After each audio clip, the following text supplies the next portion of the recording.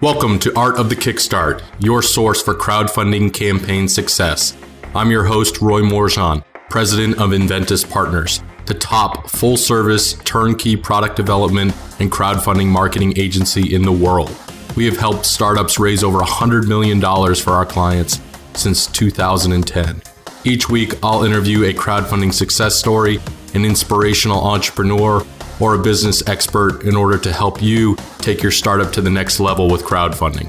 Art of the Kickstart is honored to be sponsored by BackerKit and the Gadget Flow. BackerKit makes software that crowdfunding project creators use to survey backers, organize data, and manage orders for fulfillment by automating your operations and helping you print and ship faster.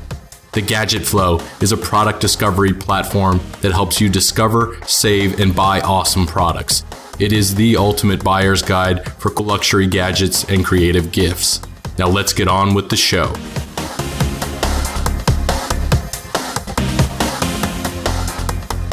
Welcome to another edition of Art of the Kickstart. Today I am joined with Jeff Sheldon of UGMonk. Jeff, thank you so much for joining us on the show today.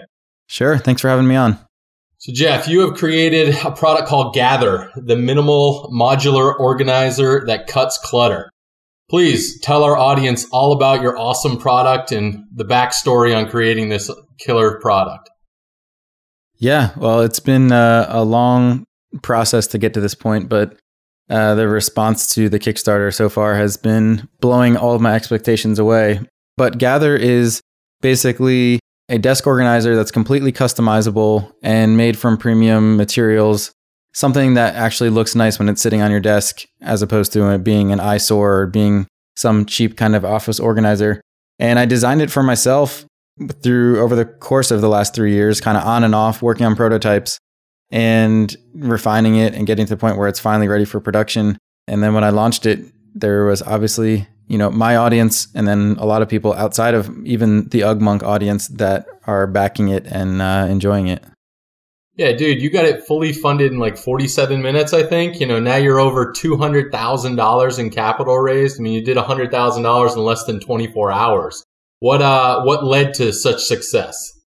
Yeah, I mean, the big thing that I think a lot of people miss if they haven't followed the UGMonk brand or what I've been doing is I'm calling it the 8-year overnight success, because I've been doing this for almost 9 years, designing and launching products, not on Kickstarter, but just through my own e-commerce store. And I've built up a really loyal following and email list to the point where it's like I was teasing this and showing them Gather ahead of time. And then as soon as I said, Kickstarter is live, people just went nuts. And I was hoping that we would fund it quickly, but I had no idea it would be 47 minutes. Yeah, it's crazy, right? When you build up that crowd over months, years in your instance, in terms of whetting the anticipation of a product launch, when people believe in your brand and the products that you guys have obviously been producing and developing over the years, it's great to, obviously see those fruits of those labors happen so quickly. Exactly. Yeah. I mean, it's really rewarding to see it validated by, people say, oh, that looks awesome. I would back that or I would buy that. But then people don't always put their money where their mouth is. So to see people actually backing it and actually really wanting it and seeing that it solves a need for so many other people was the really, that's the best part. So let's talk about when you were creating Gather. What did that process look like? You mentioned doing all the different prototypes. How did you go about deciding what pieces to include in the design and, things that would resonate with the target audience outside of, selfishly making it for yourself to begin with? Yeah, I mean, the basic concept of the organizer stayed similar from the beginning all the way to the end, but I did refine a lot of which pieces were going to go along the top. And for people listening, it's basically a long base made out of solid wood, and the top pieces are going to be injection molded plastic that snap into the top and can be rotated and moved and positioned. But those modular pieces, we, went through a few different iterations to get the phone stand right and to get different pieces dialed in. And then the second phase of it was thinking about how can this be even more modular, where I added the magnets on the side, the coaster attachment, and the headphone stand attachment. That really got me thinking more along the modular expandability concept. And it evolved to the point where now it's like I can continue designing things, extensions and add-ons and additions that all go along with this same system, which is pretty cool. So what made you decide to launch the product on Kickstarter? Yeah, a couple different things. And I'm glad I did. Even though I've been in business for a while and I've been launching products, it was less about the funding, although it was about actually the funding for the injection molded parts, and the tooling was part of it. And the product validation is important because I didn't want to have 1,000 of these sitting in our warehouse and never sell them. So, but the main thing was really to just reach a new audience with this product, an audience that's outside of my own, and to see if it resonates with a larger group of people, which it obviously has so far. And I think it's changing the trajectory of our whole business. Yeah, I mean, it certainly looks like that. I mean, you've got backers pretty well spread out around the U.S., San Fran, L.A., New York, Seattle, Chicago, but then you've got quite a few international from Singapore, London, Sydney, so getting great, coverage around the world. How have you gone about receiving and responding to the feedback from the thousands of backers that you have now? Yeah, I've basically just been heads down managing all of that since we launched, emails, messages, Twitter. Every time we get posted on a blog or something, I'm trying to be there to answer questions. And even though it's crazy right now, I feel like as the creator and as the designer, there's nothing better than to clarify people's concerns or answer any questions that people have while it's still fresh and still hot. So I've been just trying to hustle as much as I can to be there and respond and dedicate all my time to this because, it's a big moment for us. Absolutely. So how long did you spend? I know you said this was an overnight success over the course of the last 3,000 days. But, in terms of preparing for the crowdfunding campaign itself, what were some of the action items that you really, took and dug in on that have, helped you overly fund this campaign so greatly? I think we started really seriously getting those action items in line and crossed off about maybe 6 to 9 months ago. We even started concepting the video. We were actually hoping to launch this way sooner, but as you know, manufacturing and all of the prototyping process can always take longer. But once we started kind of figuring out the concept and the story we wanted to tell, started writing the script for the video and thinking about how we want to present the product and different, reward levels and all that. And then the last 3 months have been much more intense getting those action items crossed off and ready to launch and starting to tease it to our newsletter, our email newsletter list and social media. And then when we launched, everything was in place and went really as smooth as it could be. I mean, I was bracing for something to go wrong or, Kickstarter to go down or something, but it was a really smooth launch. Killer. So what do you think was the number one factor that helped your project fund in 47 minutes? It has to be the captive audience that I've already built. Launching something on Kickstarter with no audience is really, really hard because you're just hoping that you get discovered. We weren't advertising. We haven't actually done ads up until this point, which we may try and get into to take it to the next level. But this is, the captive audience, letting them kind of open the gates and letting them go back this thing was the number one thing, but also just the need for the product. Like I think there's enough people that care about how something looks and how it functions, not just one or the other, that, it's really resonating with. Absolutely. So you guys got the number one spot on Product Hunt. Tell our listeners a little bit about that.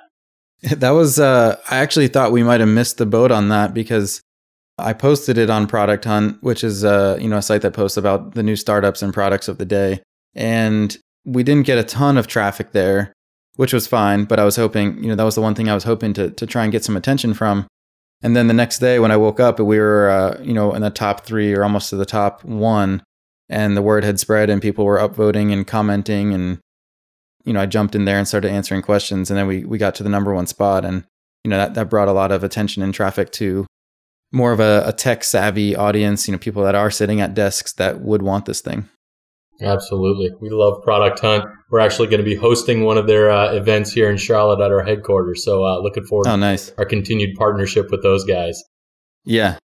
So in terms of product and manufacturing, I know you had mentioned a little bit of that. Talk to our audience a little bit about some of the pain points that you've had, that potentially could help alleviate those for future entrepreneurs looking to launch their product on Kickstarter. So coming from an apparel background where I'm doing mostly soft goods on my main site, UGMonk, those are extremely simple compared to doing a full-on industrial design product.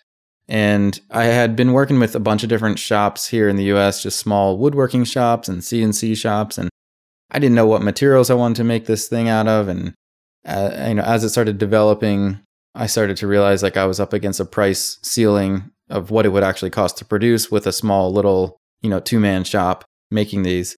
We're to the point where it wouldn't even make sense to launch on Kickstarter because we wouldn't be able to scale. And then, just figuring out, I didn't know much about processes like injection molding and the things that you have to do from the design side to make that possible, and the draft angles and all that. So I think it was, it was a learn by doing and just asking a lot of questions, talking to as many different people in different industries that I could. I talked to people that do ceramic and people that do, milling and wood and then plastics. And I think I've really picked everyone's brain that I possibly could and looked online for as much information about the different processes. And yeah, now the partner that I'm working with, they have a lot of knowledge and they come from a consumer product background. So they're able to give a lot of insight and advice there. So, in speaking of advice and insight, what's the biggest thing that you've learned throughout the whole process of launching this campaign on Kickstarter? Oh man, to sum that up, I guess I would just say that, crowdfunding is definitely alive and well. I was a little skeptical of Kickstarter just because, well, I like Kickstarter. I back projects all the time, but I was skeptical that people were jaded because of project creators that kind of screw their backers out of rewards, or they disappear and people get really upset. So I was wondering if it was actually going to prohibit Gather from being, from taking off. But seeing how big of a momentum swing and how many people get on board through Kickstarter was just like the most exciting thing, because now it's like, oh, what else can I launch here? What else can I do with this? This type of launch is a really fun way to do it. So in talking about what's next, what's going to happen when the project ends? Are you looking to launch future projects and products on Kickstarter now? Possibly. My brain is spinning with all sorts of other ideas. I have a list of other products that complement Gather in different ways.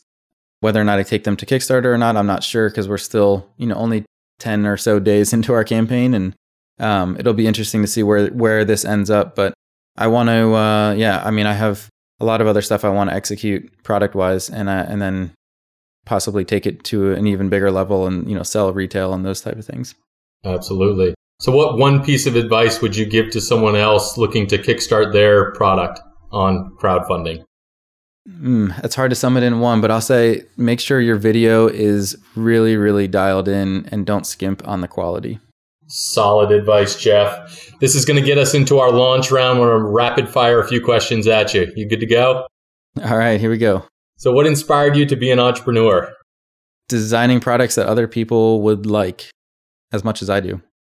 If you could have a beer with any entrepreneur throughout history, who would it be? Seth Godin.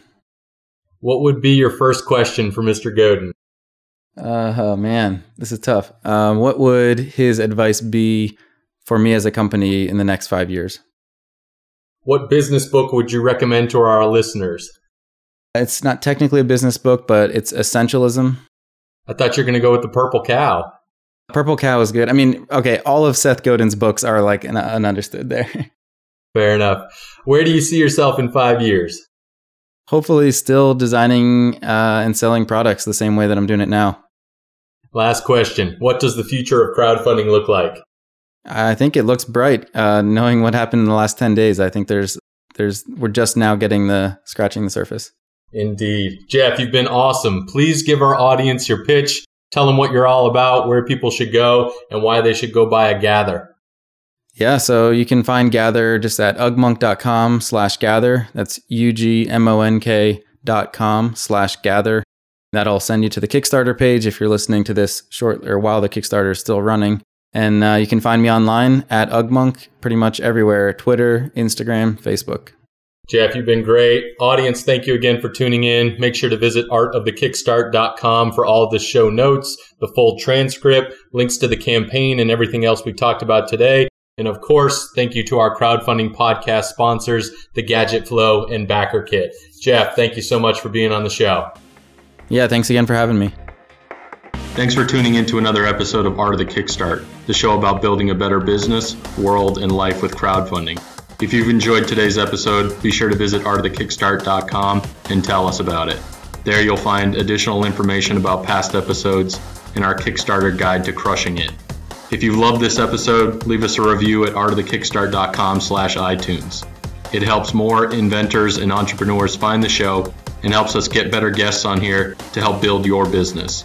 If you need a more hands-on crowdfunding strategy, please feel free to request a quote on commandpartners.com.